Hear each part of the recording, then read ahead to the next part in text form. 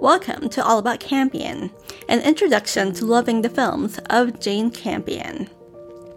I'm Ingu Kang, a critic at The Washington Post, and with me, as always, is my co-host, Daniel Schrader, a podcast producer at Slate. Hey, Ingu.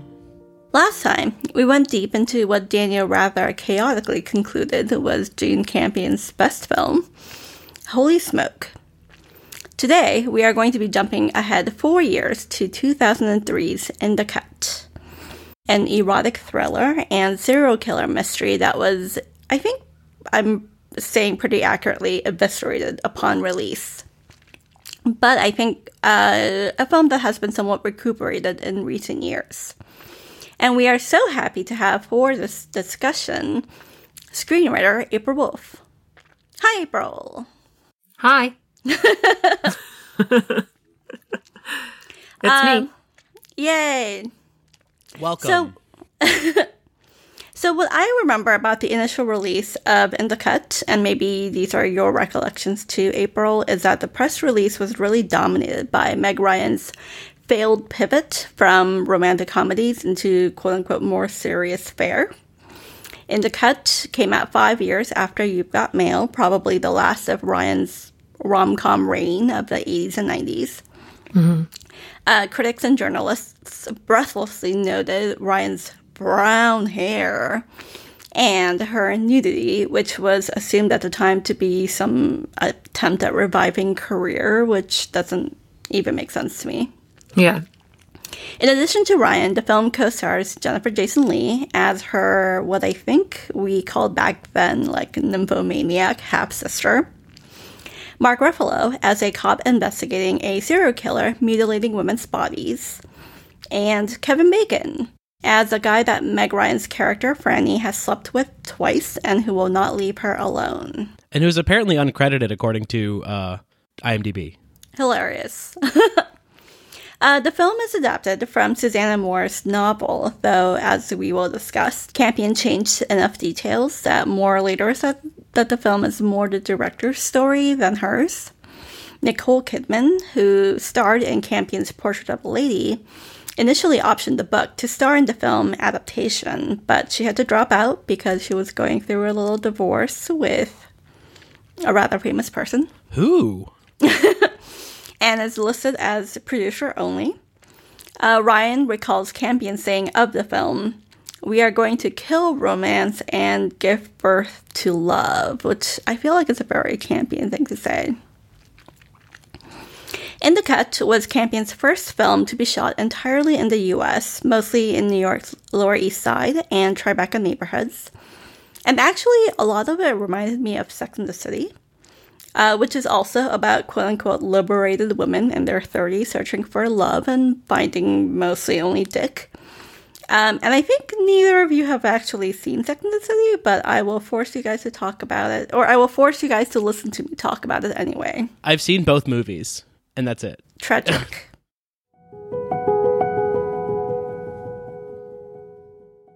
So Daniel, please give us a quick summary of In the Cut. All right. Well, it'll be quick in that I'll read it fast, but here we go.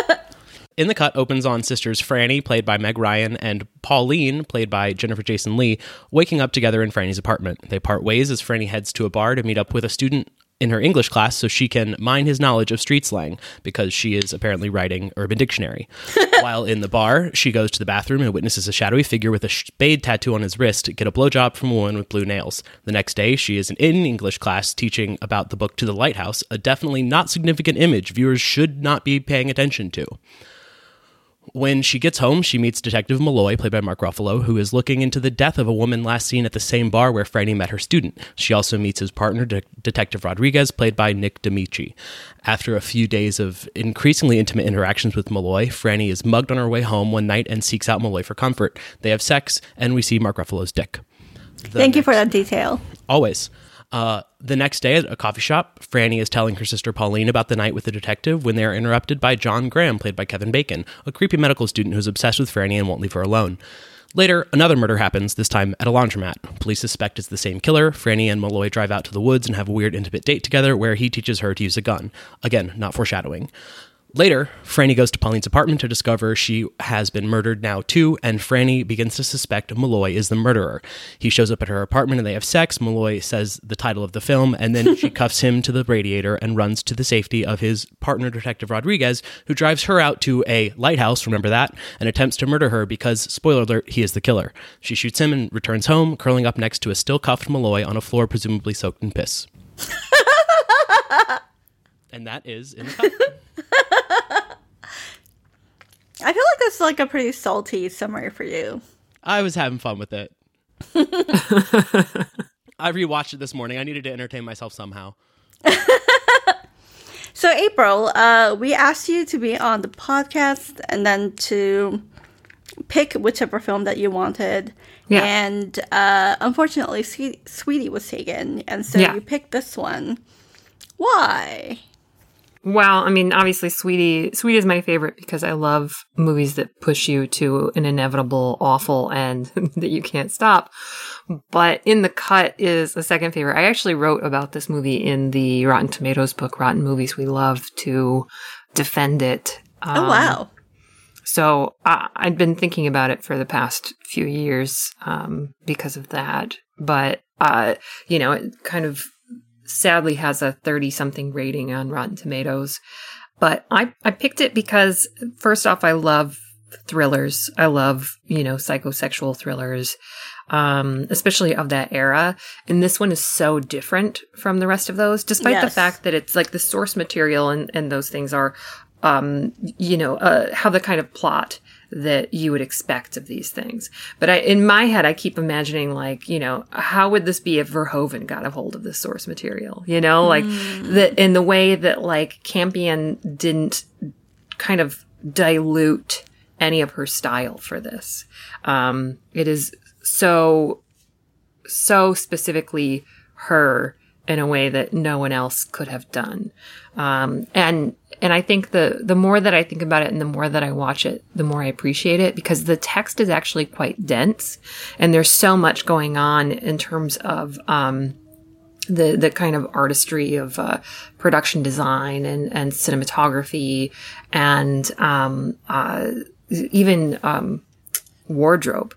That sometimes I can get a little bit distracted by some of these things. And so I miss some of the details and some of the dialogue. And then when I tune in again, if I watch it, subsequent times, I always come away with something new, like a different idea. Cause honestly, the first time that I watched it, my takeaway when I thought about it a year later was I really couldn't remember some of the things that happened. Yeah. But I remembered was the kind of sense that I had of it. So I never lose that kind of feeling or emotion. And so much of that has to do with the color palette that she's using and the cinematography with the color palette. And also these textures, because there's so many kind of intimate close-ups in a handheld. And there's a lot of production design. There's a lot of pieces of either props or scenery that are in the foreground and blurred. So there's almost like a kind of, it's an effect of old-timey movies of having Vaseline on the outside of the lens, but instead it's having these pieces of the production design out of focus and kind of obscuring parts of the frame. And these are things that I can remember, but sometimes I can't even remember the plot, which is weird because this is such a plot-heavy movie, but that's what sets it apart for me from all of these other thrillers. It's also a really simple plot too, in the sense you can sort of summarize the plot in one sentence. But it's really funny that you say that, because I think I saw this movie a few years after release and I couldn't remember anything about it either. I had two very vivid memories of two particular scenes in the movie, and then the rest of it was very gone from my consciousness. Mm-hmm. You said that you found this movie very Campion-esque, and I think that on the one hand that's true, and then on the other hand there's a sort of wooziness to the look of the film that is actually quite different for her. And so I wanted to get your sense of what you found to be so Campion-esque about In the Cut. Well, I think it's the difference is there's a certain kind of clarity in some of the images that she has in her other work, you know, and which I know runs counter to what I'm talking about when there's just like, you know, obscuring certain parts of the frame and that kind of look. But if you look at her films that have kind of dream states in them, it is exactly this look. If you look at Top of the Lake and the dreamscape scenes in that, the style similarities are all there. It's just that what she did is she made this entire film a kind of dream state. So it's like she has all of that. It's already in her kind of arsenal of how she directs film. It's just that she did an entire movie like that, which I found pretty fascinating. Because at first I wasn't sure if it kind of fit into the you know, the oeuvre or whatever that she has, but it's all there. And in fact, I think that you can see a refined version of it in her later films. So I'm really excited. I haven't seen The Power of the Dog, but I'm really excited to see if she employs any of those techniques. Because I know that she has the clarity and the crisp vision, but I've seen stills of Kirsten Dunst, and I feel like I'm getting like some of those vibes because there's like dim lighting and some of those things, and I'm very excited to see if she uses any of those again. I feel like one moment that I felt like I really saw Jane Campion's campionness was a moment that I was reminded of from The Piano, which is when Meg Ryan's character Franny is like recounting the story of her mother and father's meeting and the kind of like fairy tale quality of it. And it's very similar to the story that the daughter tells in The Piano. And there's this like, there's a dream sense to that like sepia tone kind of ice skating look that is very like not of this world, in a way that the weird one moment in the like retelling of Flora's parents meeting is like the shot of the like guy on fire that's like a cartoon drawing or whatever. And so it's like there's both these like moments of like childish and then adult fantasization about like what your parents were or how they met and things like that. So it was just like a refinement of even that imagery. Yeah, I think what's really interesting about this movie, especially when we're comparing it to that, is that I think with The Piano and you like the like imagined story of like how her parents came to be from the perspective of Flora, there's a sense that like we are given these really like beautiful, really fantastical narratives about what romance can look like. And there's sort of like the dramatic irony of like us knowing that like it's probably all really fake. And I think like that disjunct between the fantasy version and like what we know like is basically like impossible is sort of like what is part of like the process that Franny goes through here, where she at the beginning of the movie or toward the beginning recounts a story to her half-sister. And then later on, and even when she recounts it, she says, like, or at least that's how she told it. Yeah. But I think, like, it takes it further from there, where she has that dream, like, toward the end of the movie, where she imagines, like, her father, like, basically chopping her mom up into, like, pieces, like, with his ice skates. Disarticulating her. And I think so much about this, like, movie is sort of about, like, the disillusionment with romance. And I found, like, that part of the movie, like, really interesting. I think to sort of take a step back and, like, talk about the movie in, like, a really more basic way, I found this movie, like, so interesting, and yet I feel like if I had to say whether it's, like, a good movie or, like, a bad movie, I'm probably part of, like, that 30% rating where I'm like, I don't think this is, like, a quote-unquote good movie, but it's also, like, an endlessly interesting one.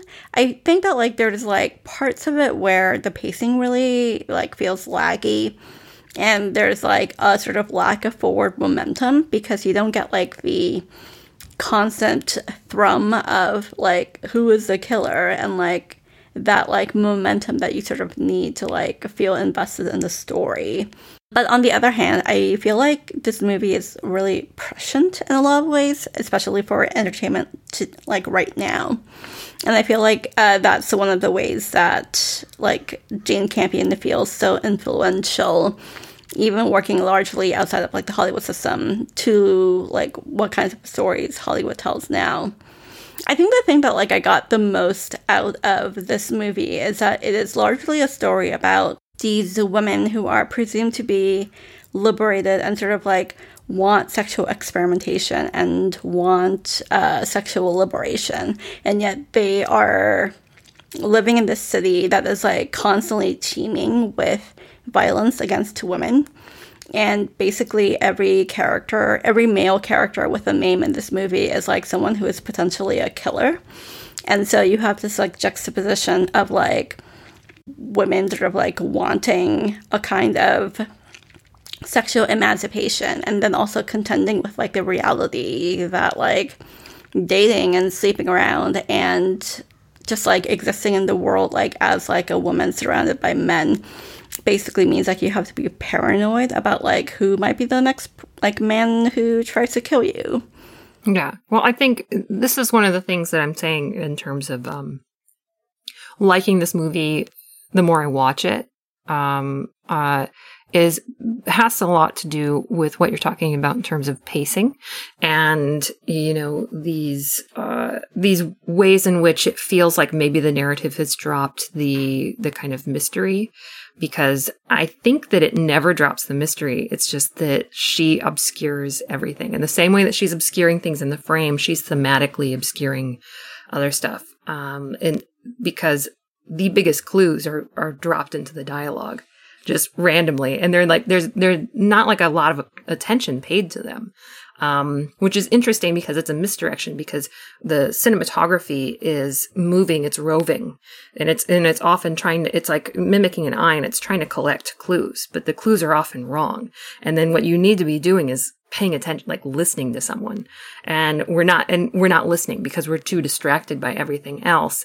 And the thing is that like, if you are listening to it, I don't know how, like, spoilers or whatever, but like, if you're listening, you're going to know in the first conversation with the real killer that it's him. If you're actually listening, and the way that his friend defends him and says he wasn't going to kill her. And it's like, if you are listening and paying attention and like not your eye trying to rove and see what else is there and trying to put pieces together, like it's all there within that first conversation and that first meeting. So I really like listening to that and trying to like fight my urge to like try to, visually put the pieces together when I watch it again. Cause I'm like, it's just that we're so inside this woman's head and she doesn't know what to look at. So we in turn don't know what to look at or don't know what piece of information should be important, but we're like collecting all of the information, and then it just, kind of falls into place later on. I think also... Wait, can I say one thing in response to what you were saying? Yeah. I think that is actually like one of like the like subversions of the serial killer mystery genre that I think was like less recognized at the time, and perhaps like now is easier to see. Like a lot of sort of like murder procedurals are from the point of view of like the cop, and basically here like cops are the enemy. Yeah. In some ways it's like a very like ACAB like a movie. I mean, like the cops here like are like A, the villain, and B, like protectors of the villain, and C, like someone who is like not even the savior, right? Like in the end, Franny saves herself. And so even though she's sort of like drawn to Mark Ruffalo's like, I don't know, like masculinity, his like rough masculinity, like ultimately the point is that like the cops are useless like in this particular genre. And I think like again that's something that's like a lot easier to see now, especially in like a period where we have a lot more skepticism toward the cops, or maybe I'm just like speaking for myself, because one of the two like images I really remember from the movie, seeing it for the first time 20 years ago, is that there's like a scene where Mark Ruffalo comes into, like, basically like asks her, can I ask you some questions? There's been like a murder and like pieces of a woman's body parts have been found in your backyard. And she's like, how do I know you're really a cop? Like, tell me your badge number so I can like call the police department to make sure you actually are a cop. And I remember being really shocked by that scene, because it did not occur to me when I was like a teenager or whatever that, I don't know, that like someone would require that type of vetting. So anyway. Hey, Cab. Yeah. James Sure. Campion. Daniel, why did you put this at the top of the list? Like, what, are you interested in the mystery, or? Oh no, I actually didn't care for this. You didn't at all? Okay. I will say. Okay, so I feel like I was watching Jane Campion as a Lifetime movie. Oh. Like, that's what this movie felt like in some ways, and maybe it's because I've been listening to a podcast about Lifetime movies, but also it's just like, this entire movie was red herrings after red herrings after red herrings, where it's like everything is a misdirect, nothing is true. Who am I supposed to be looking at? I'm supposed to like, but then also because everybody's so suspicious, it's like, oh well, it can't be that person because it's like too obvious that it's that person. It can't be that person because it's too obvious that it's that person, which is like a very Lifetime movie type of thing. It feels like. So, I mean, I like parts of this movie. I think it'd be great if it were an hour 30, but Jane Campion loves a 2-hour runtime. So we are given, I think, some really interesting longer scenes that I do like, but also that it really just drags, where like there are so many points where I'm just like, do we need this scene? Can we just edit this out? But that's just how I felt about it. So, but I'm an idiot, so I'm probably wrong. No, I mean, this is such a divisive movie, and I'm just a big fan of divisive movies in general, because I like the things that kind of grate on people, which historically has been my thing. I'm like very interested in like. Is that why we're friends? Because maybe. I'm also grading? It's just like, I call it like my they shoot horses, don't they, like, mind, where I'm just like, yeah, make it just like harrowing for me sometimes. Like I enjoy that. I think too, one of the things that I like about this is just the characterizations of these two women, these sisters, because it's interesting how they're shot, and it's interesting how they talk to one another, and it feels really truthful in certain ways, because there's these two sisters, and the music too. Like when you open up with Que Sera, you're doing a few different things, because that song has a cinematic history that is, you know, if it weren't already used as like a slow, sad version in the original that Doris Day did for The Man Who Knew Too Much, you know, it's kind of like how we always like slow down pop music now for the trailers, but it was already done. Like when the first time it was used, it was like, you know, sang as a joyful thing, and The Man Who Knew Too Much. And then it's kind of done its like slow, sad, different version. Like it's got so many different shades to it of the meaning. And it's basically like futility and fatality. Like there is nothing that you can do. You can try, but you can't escape this. Like, and to me, I think that really that song encapsulates Meg Ryan's character of this person who kind of drifts along. And the difference is that her sister like does things. She like goes after people. She picks up somebody else's dry cleaning. Yeah. She's like the other end of the spectrum of just like, you know, like manic energy. Like if I want something, I go out and get it. And then when you hear them talking, there's a song performed by Annie Lennox, Bob Marley song. It's called Waiting in Vain. And it's another thing of just like every song on the soundtrack is like telling you, if you're listening, like where she's at and what her desire levels are, because she starts singing along with it where she's like, I don't want to wait in vain. And then she gets this charm bracelet, and it's kind of like a goal set for her, you know, like almost like an advent calendar of just like one thing after another. And then it's just like, am I just going to wait in vain? Am I going to do something? So it's kind of like, the last time I watched it, I thought it was more of like an awakening of a woman into going after what she wants in life than just a murder story. Like that was the thing that became really interesting to me, is like that trajectory. But I think the music, despite the fact that it's like not my favorite songs or anything, I think it really works for these characters and kind of telling you who they are and what their psyche is like in that moment. I think the Jennifer Jason Leigh character, like her presence, like this like super intense, like super like impulsive presence is so intoxicating. And I think in some ways like a much better like match for the atmospherics of the movie and sort of just like the endless movement of like the city and just like that hot stickiness that you feel, that I kept wishing she was the protagonist of this movie. And that's how I feel whenever I see Jennifer Jason Leigh in anything. Yeah, that's an issue. I mean, like, you know, always undervalued. Never seen enough. Yeah, but I think like that also sort of like added to like that syrupy molasses feeling of like being stuck with Meg Ryan for me a little bit. And just because like she was so like passive a lot of the time.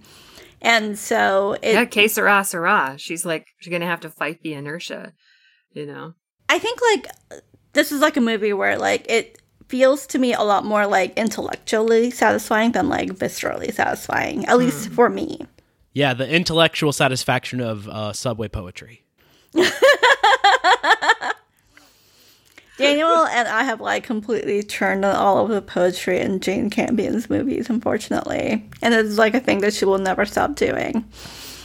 I think it's great. I love it.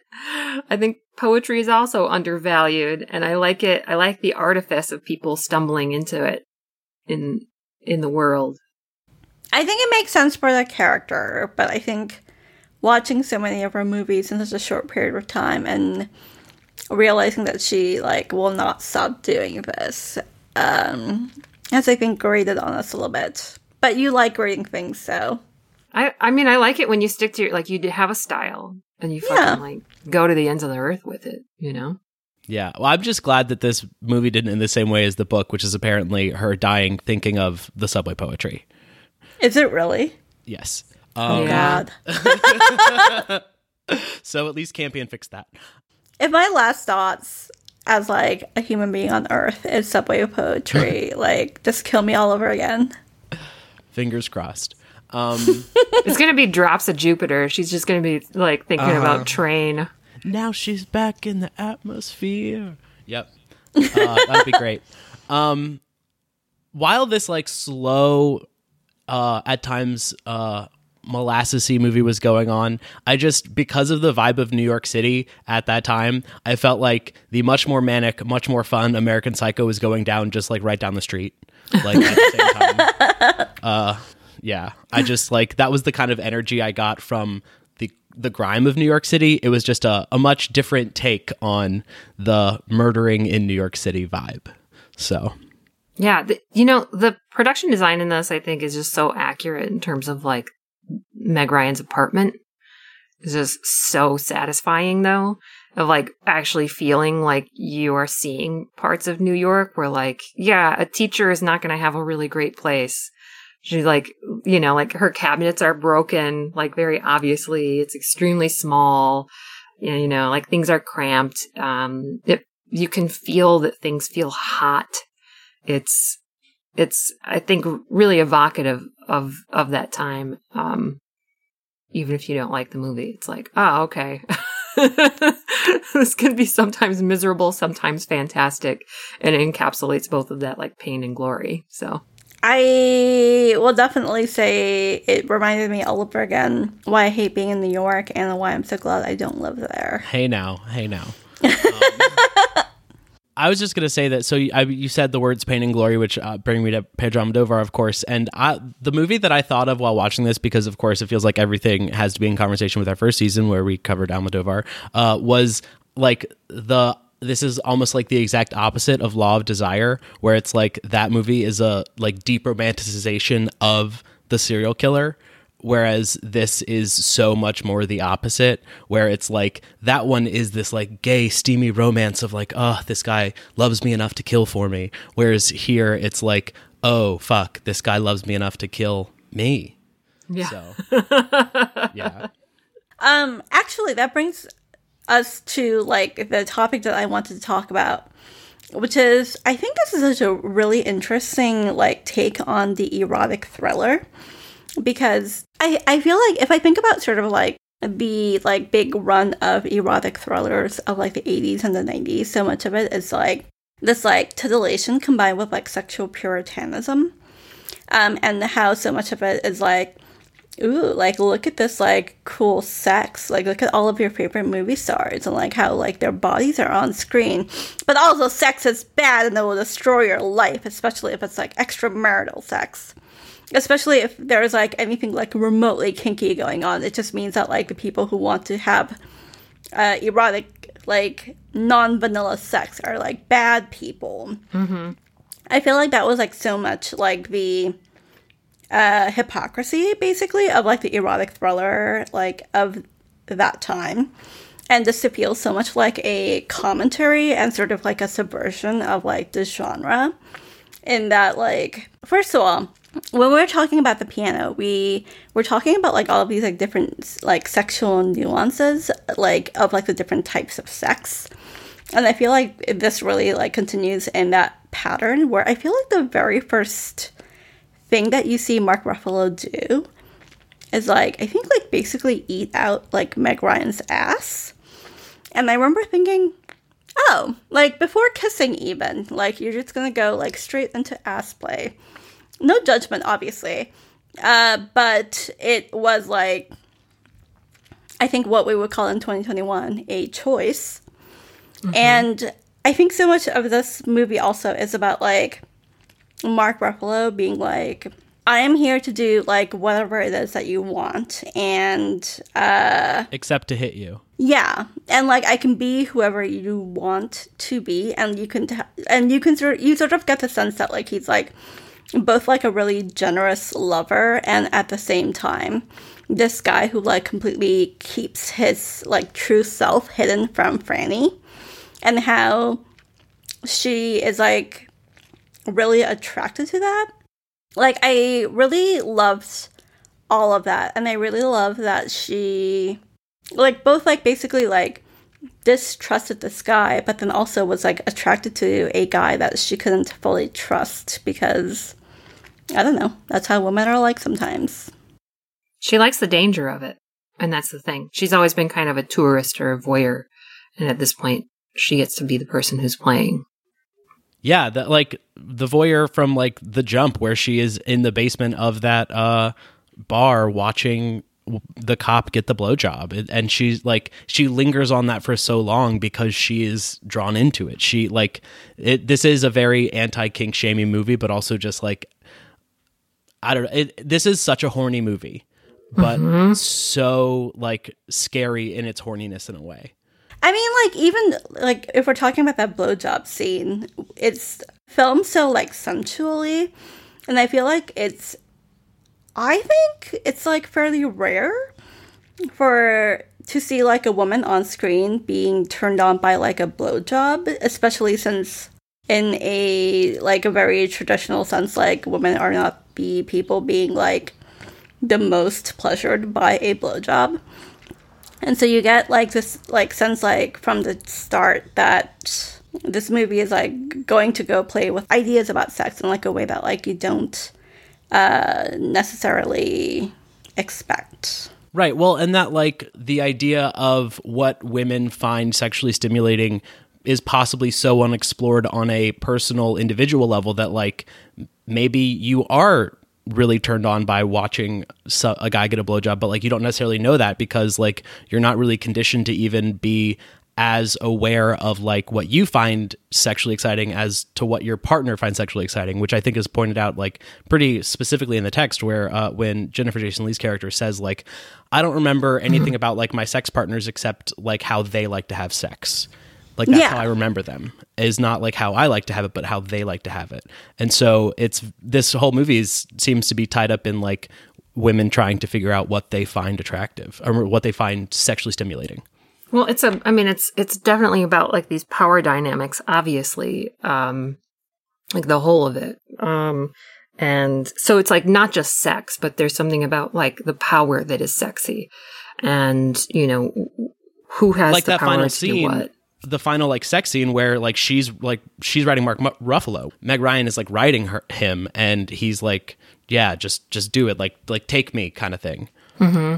Yeah, and it's like it's much more about dominance and submission, I would say, than purely even just like sex or sexual pleasure, but those things.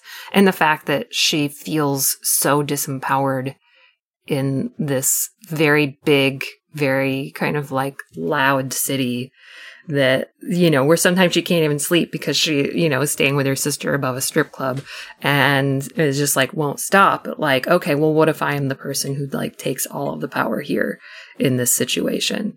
The fact that she ends up wearing the guy's jacket in the end is not just plot contrivance, in terms of like, she'll have the gun at least because she's got his jacket, but the fact that like, she's kind of become her own cop, like she's the detective, she is this she's the person with the power now.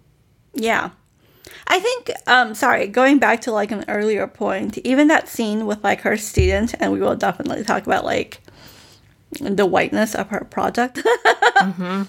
of her like, which he points out too. Yeah, where he's like like she's like very clearly attracted to her black student who is like taller and like much more muscular, and like just you can tell that like they're attracted to each other, even though like he has this like weird obsession with like trying to clear John Wayne Gacy's name. And just like the way that like so much of like her idea of like romance is inextricably tied up in these like ideas about like the possibility of the sort of like inescapability of like the concept of sex outside of like violence, basically. Mm-hmm. Like all of her ideas about like romance are wrapped up in violence, and all of her ideas about sex are wrapped up in violence, and that's just sort of like the reality that she lives in. I kept coming back to Sex and the City, and I will try to make this short because, like, first of all, they were like concurrent. Like, I think Sex and the City like ran at the same time that this movie came out. Mm-hmm. But also, so they were just sitting at the like next cafe table over. I mean, I think so. While Kevin Bacon stared in, actually, it was like Charlotte and Samantha were just chatting to the side. I think that they were probably in like a much nicer neighborhood than like a teacher would go to, or a teacher would live in. But I think like the thing that I really loved about, or the thing that I found really instructive about this comparison is that, like, if I recall correctly, in like the 6 seasons or whatever of the show, they've like never once discussed sexual assault.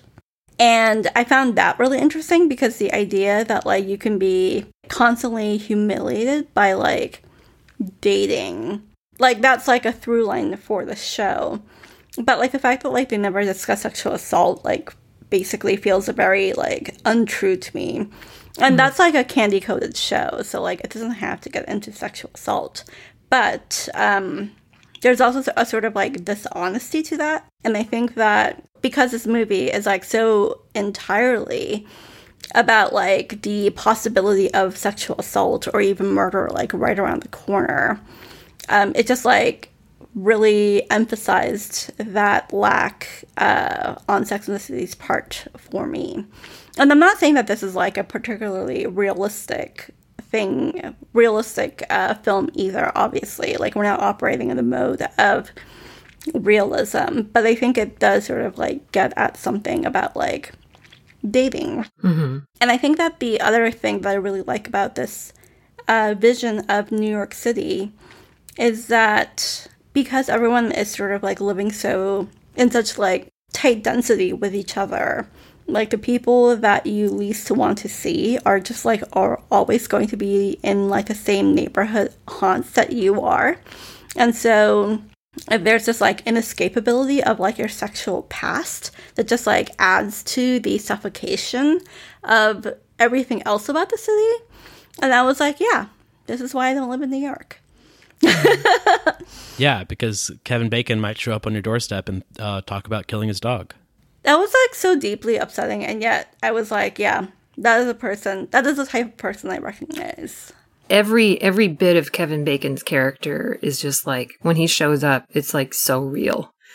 Like, when he talks with her, like walking with his dog, and that he's ugly dog. He's like, "Can you watch the dog?" That kind of thing. And she's like, "No." And like the way that she responds, like I love them as scene partners, because she's responding in a way that's like both trying to be assertive, but like, please don't hurt me, like, and she's like in a public place, and she's like making sure like people can like see. And it's like, there's a kind of exasperated sense to her where like she is trying to be as kind as possible, despite the fact that he is clearly insane and like poses a threat to her in this sense. And that to me feels really real, of like, especially like while he is in the guise of like a supposedly, like, what's the word I'm looking for?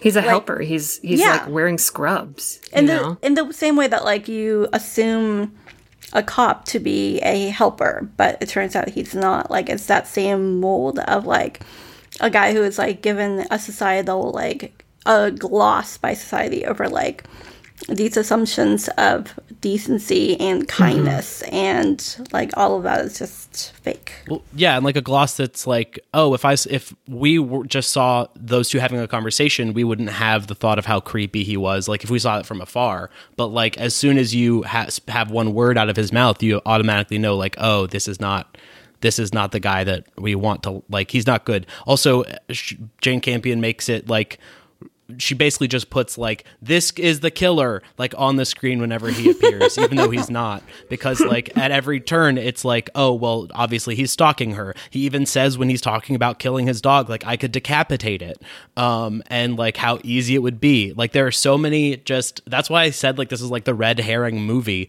because like there are so many things that she's doing to get us to think it could be anybody, which like adds to the terror of it could be anybody. And so like it just, there is always, even though this movie does maybe languish a little too much, there's still always that like fear in it, even if like it feels like it's lasting too long, because you really don't know who the killer is at the first time through. Like watching it, I had no idea where it was going, and I like, because I wasn't paying attention to just the dialogue, I was like watching everything, as you like said, April, like just looking at all the visual stuff and trying to put it all together. I like couldn't figure out who was the killer, and so was constantly on edge, even when I felt a little bored. I mean, it really kind of mimics what it's like to be a single woman in the city, though. I'm just like really feeling like it's that idea that like when you walk down the street, like any of them could kill me. Like, so just assuming that someone might, and just like accepting that danger, because you have to accept that danger to kind of walk throughout the world. I have to accept that danger every time I get on the train, and like that's just part of it. And I like the way that Meg Ryan plays this character, in that she also accepts it, that she has to accept a certain amount of fear and danger, because otherwise you are going to be like stuck in your house. You're not going to leave. But like you have to overlook some of these things, and to be kind of deluded in a sense to think that you are safe enough to go out. So even after she gets mugged and the guy has her ID, knows where she lives, she's just like, yeah, well, this is what happens. I guess I'm going to stay with my sister. And it's like, you have to keep living. You can't just be afraid all the time. Yeah, I think that's like, for me, like the strongest part of the movie. Just like the paranoia of like dwelling on that state of existence, and then yet at the same time like having to like put that paranoia like off to the back of your mind. You mentioned Top of the Lake, and like I think like this movie felt very much to me like a kind of like prelude, or maybe like a first draft or something of Top of the Lake.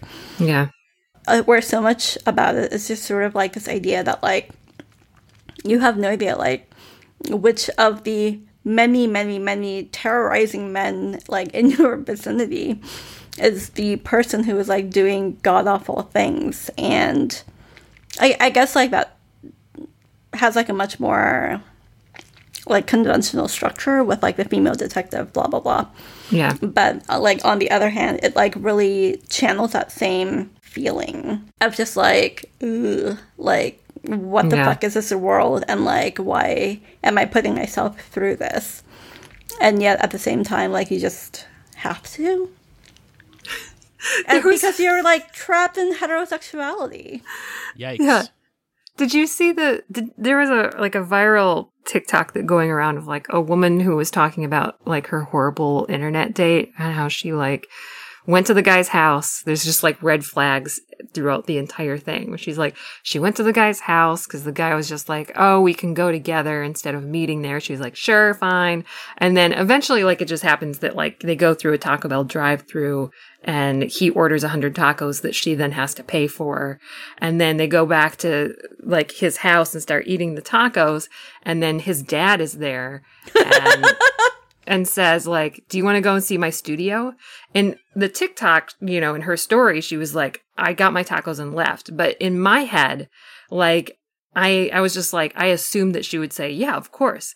And that was the thing where like, I'm a person who accepts a certain amount of danger and like keeps saying yes, despite the fact that, there are all these warning signs that someone might want to kill you. But I was like, oh yeah, I would absolutely do that. Cause I've definitely done that in my own life where I'm just like, some stranger says, you know, do you want to come and see these photographs that I have in this studio? And you're like, sure. And that's how you end up becoming an Indiana mole woman. I know.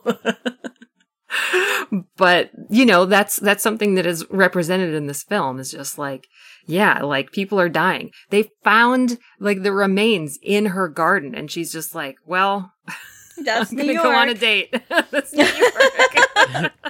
It really is New York though. Oh God. I want to talk about like one scene that really made an impression on me, and I feel like probably made an impression on you guys.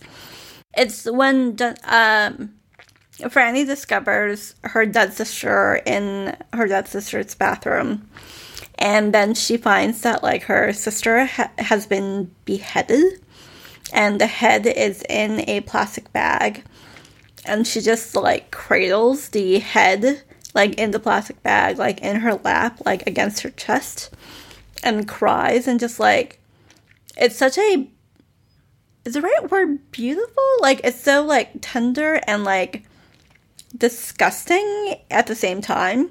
And that What's was in the bag? It's like, it's see-through. We know. And so like that scene just like leapt out at me, and I thought like, I love Jane Campion, and also this scene is so fucking disgusting. It was a weirdly intimate and beautiful scene, though, in its own way. Like, yeah, it was creepy, but who knows, like, if you found your siblings' disembodied head in a bag, would you have to hug it as you realized they were dead? Great question. I don't know if I love my sibling enough to do that. Sorry, Paul. But I love the I mean, that's what Campion does so well, is she makes really kind of horrific things pretty beautiful in her work. And I just really like Genevieve kind of appreciate Lemon.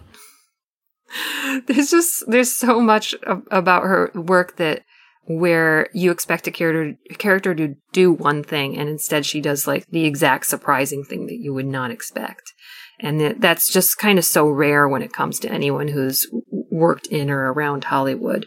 And so that scene, I think, is really gorgeous. It's really beautiful. And it's also, again, like the production design is just like, it's so tactile in that moment. There's so much like kind of lushness to it. Starting from like that fog of steam coming from out of the bathroom, and you can tell that she's about to like enter this otherworldly place of like discovering like obviously her dead sister's body. But yeah.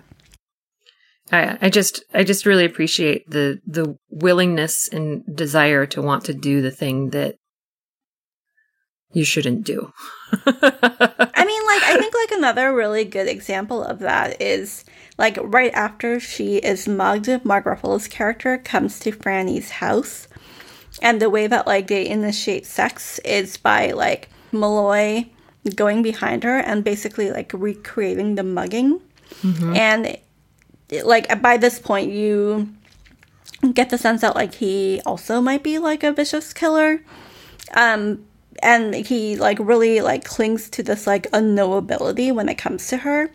Because we really never know, like, if anything that he says about his own life is true or not. Mm-hmm. Because at every turn, he's lying to her. And he's like, well, my ex-wife, well, I mean, my wife, we're separated. But and everything is just, like, actually just a little bit of a lie enough to, like, is anything true? You're right. Yeah, but then there's this, like, weird, like, tenderness and, like, sensuality that comes with, like, him recreating her mugging. And yeah, like, that was like another scene where, like, you have this, like, I don't know, like, this, like, combination of, like, tenderness and, like, creepiness, and it just, like, worked really beautifully. Yeah. I already mentioned Verhoeven earlier, but I absolutely feel like if I asked Verhoeven about this movie, he'd be like, great film. No. You know, like, talking about, like sex, violence, power, these things, and sometimes almost, like, in a caricatured way for him, but, like, this is, you know, these are the few directors who are willing to go into those places because they are so thorny, like these issues. I also think I mentioned this earlier, but the choice to do the color palette so pink is, I think, such a great thing going against the grain of all of these psychological thrillers. Or any detective story. The entirety is like a pink palette. Yeah, where are all the blues? Where are the cool, like, creepy colors? It's wild, and that's just not something that you see in that genre. And I think visually, like, a lot of people were not prepared for the fact that, like, there was going to be so much fucking pink.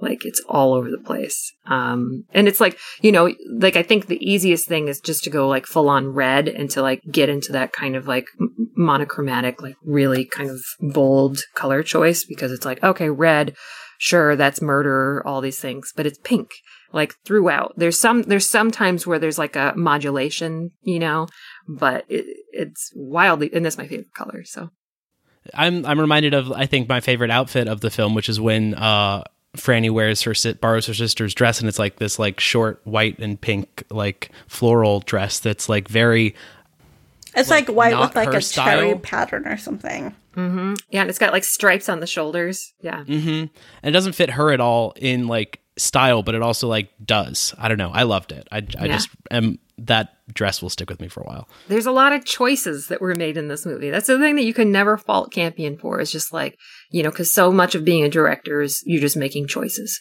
One choice after another after another. And, like, she's making choices here. And they are bold. And you can't say that she was, like, asleep at the wheel. You know, this is what she wanted to do. Speaking of choices, do you guys think that we were supposed to find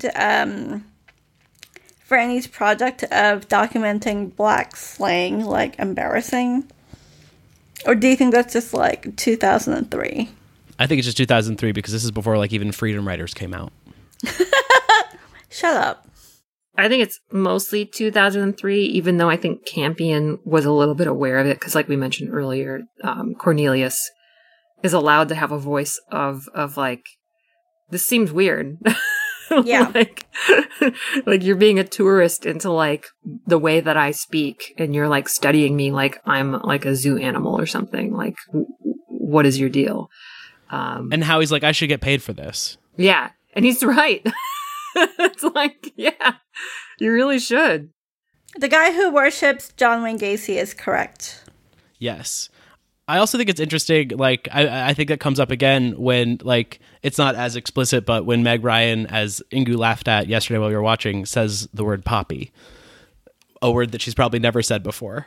In this film. And so, like, yeah, just putting those types of things in her mouth as well is just kind of like very jarring, but in a way that doesn't seem unaware. Yes. Yeah.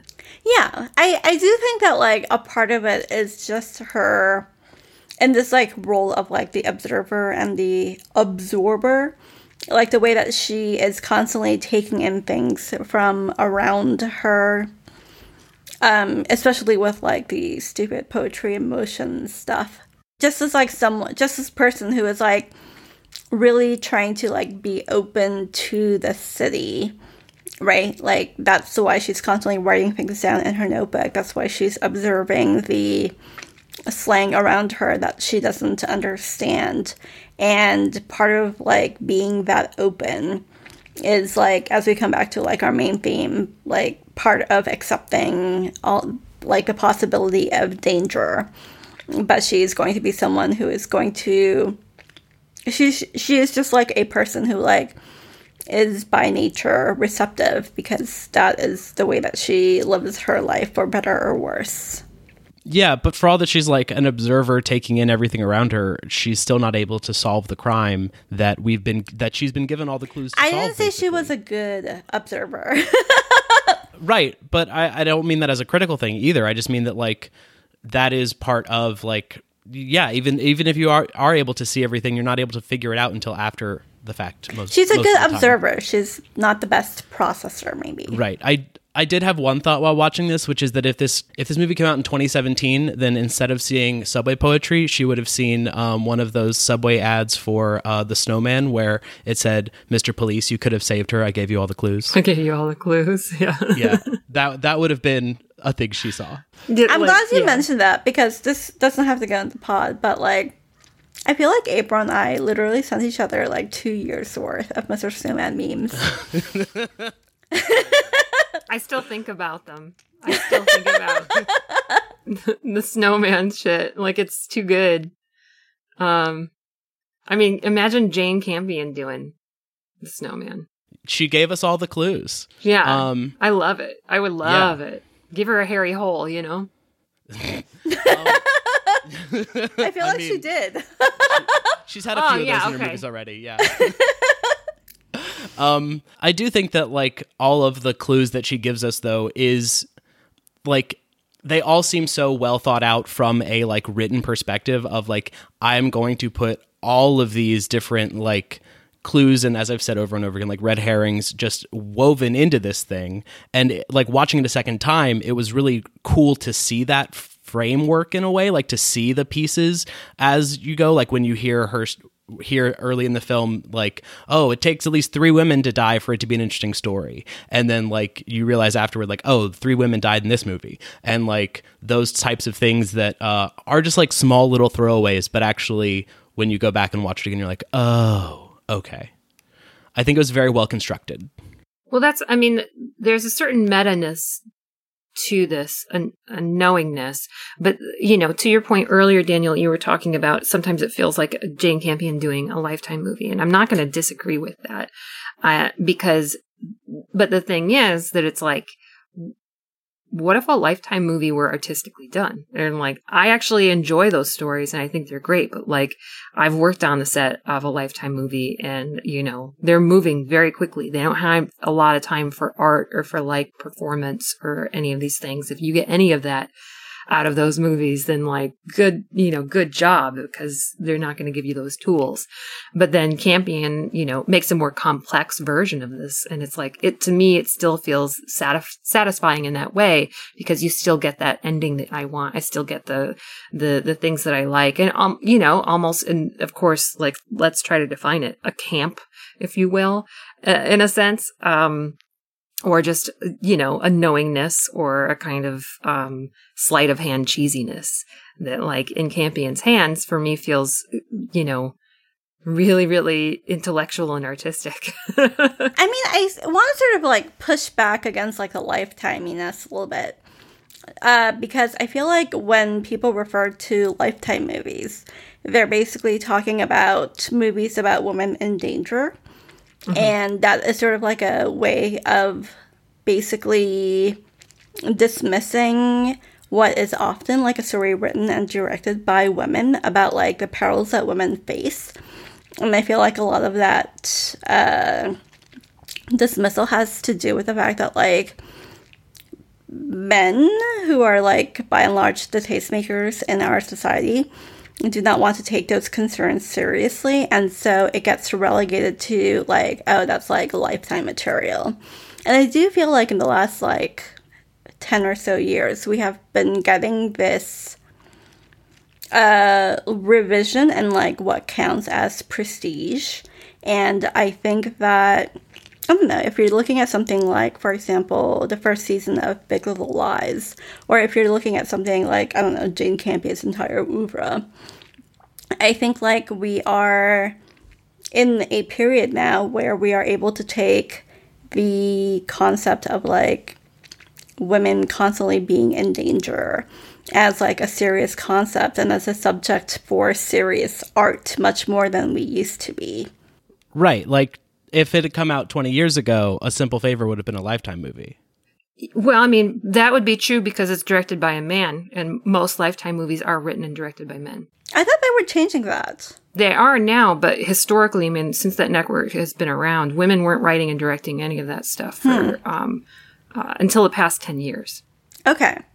So the past decade is when they were like, oh, I guess we should give women more of a shot. But men predominantly wrote and directed all of those films. Okay. Burning Bed, all the way back to Burning Bed, all of those movies. We don't, I think that the problem is we don't know what that story is or what a Lifetime movie is because, or how Lifetime changed the way that we see women's stories because women were never telling them from the beginning. So it's hard to classify like they might have been more Jane Campion style, like they might have been a number of In the Cut style films if it were women's telling these stories. Yeah, but the thing is I don't really know. I mean, and we also, I mean, there was a knowingness of what Lifetime was doing when they were buying these scripts. There was a kind of nihilism to them. Like when you look back at like who was buying and making movies back then, there was a nihilism of just thinking that women would like anything that had this stuff, and so they would hire a bunch of like the same guys over and over to do this, and like just kind of cranking them out so there was no thought to them. There's like the few that stand out are the ones that obviously like the Burning Bed like I mentioned, but there was already an infusion of camp, and there was an unseriousness about violence and danger for women, except for, and again, this is the reason why the movie was so big, Burning Bed was like huge. And even then there's like a certain kind of like not understanding exactly how to get the tone right the whole time, but it takes that violence seriously in a way that really kind of transformed a lot of stuff. But then they dropped it, and then it was just camp, which I love. But it really shaped what we thought women's entertainment was for so long that I don't know if we know what it is. Well, and it makes me wonder also then, since things have shifted in the last 10 years or so, like if In the Cut came out now, would people like it more? I think people like it now more than they did before, because I've definitely, ever since I wrote that defense of it in the Rotten Tomatoes book, I've seen a lot of people who are finding it now on Criterion, because it's on the Criterion channel, for the neo-noirs. And they're starting to see it as more of a neo-noir than a psychological or erotic thriller. So it's changing genre in a sense. Because, genres go in and out of fashion. And I feel like in this way, if you're looking at it of a tradition of neo-noirs, it actually kind of fits. It makes a lot, actually, like putting it in the neo-noir part of my head makes it like feel better for me, like in terms of like liking it as a movie.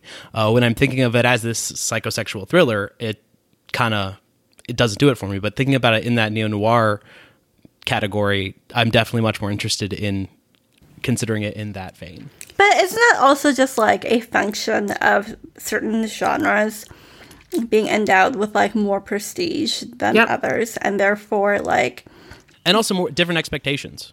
Sure. I think it's fun as an erotic thriller because I feel like it has so much going for it in terms of like commenting on the erotic thrillers like of the past, and just like how I think of like if erotic thrillers, as I previously discussed, was sort of predicated on a kind of like hypocrisy.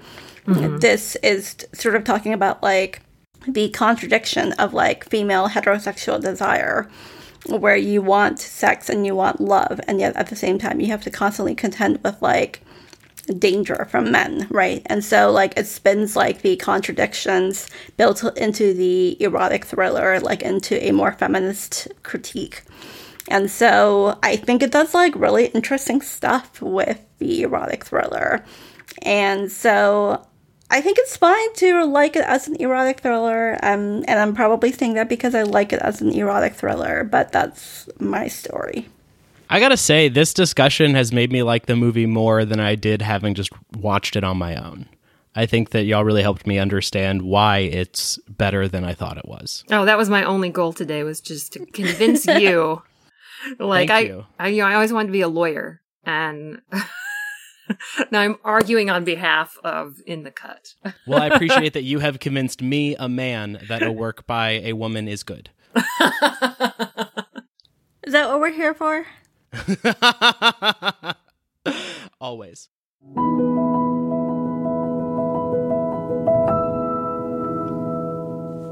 All right, well, that's the end of our discussion of In the Cut, but now it's time for some rankings. I mean, I don't like ranking. If you don't want to participate, that's totally fine. Okay, I don't. I'm like, it's always my least favorite part of film criticism was having to rank things, because like I'm looking at this and I'm like, how do I rank Angel at My Table and Sweetie? Like, Well, those go at the bottom, of course. like what? Daniel and I really did not like Sweetie or Angel at My Table. Oh my Yeah. God, Sweetie was like pulling teeth. Like I said, and they shoot horses, don't they, of film lovers. Of like, I thought it was hilarious. I was like, I can't wait. And then like when she does die, I'm just like, oh my God, I feel awful now. And the whole time I was cheering for it and I felt bad. And it's just like, it's just such a, She got ya. it's a beautiful film. I think that rankings are the worst type of film criticism out there. And yet we do it on our show, apparently. And yet we do it because I think it injects like a nice bit of acidity and just like judgment. I will go first. I think I'm going to do The Piano first. Holy Smoke, Bright Star, In the Cut, and Angel at My Table, and Sweetie. I feel like that's like very justifiable. Yeah, but the correct answer is Holy Smoke first, followed by The Piano, and then Bright Star, and then, I think I liked Angel at My Table better than The Cut, so Angel at My Table, In the Cut, and then Sweetie. You're both wrong. What's the correct ranking? There's none. They're all perfect. Well, then we're not wrong. We're both right. Hilarious to call Sweetie and An Angel at My Table perfect, but Are you fucking serious? Janet Frame? A biopic of Janet Frame that is like gorgeous and impressionistic and I hate you. I know we just met, but I hate you. That's my role on this podcast.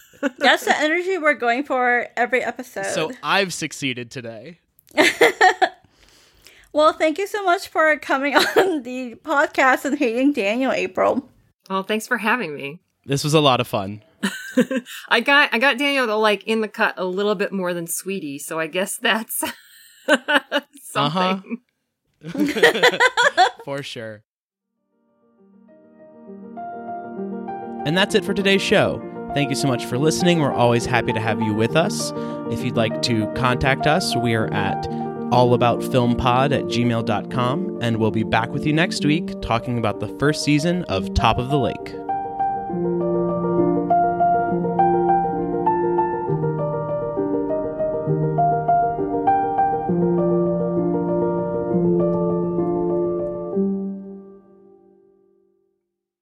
I think we should wrap up. My stomachache that I have been having on and off for like 20 hours is threatening to return. April, how much of Jane... That's a great transition for the pod. Shut the fuck up.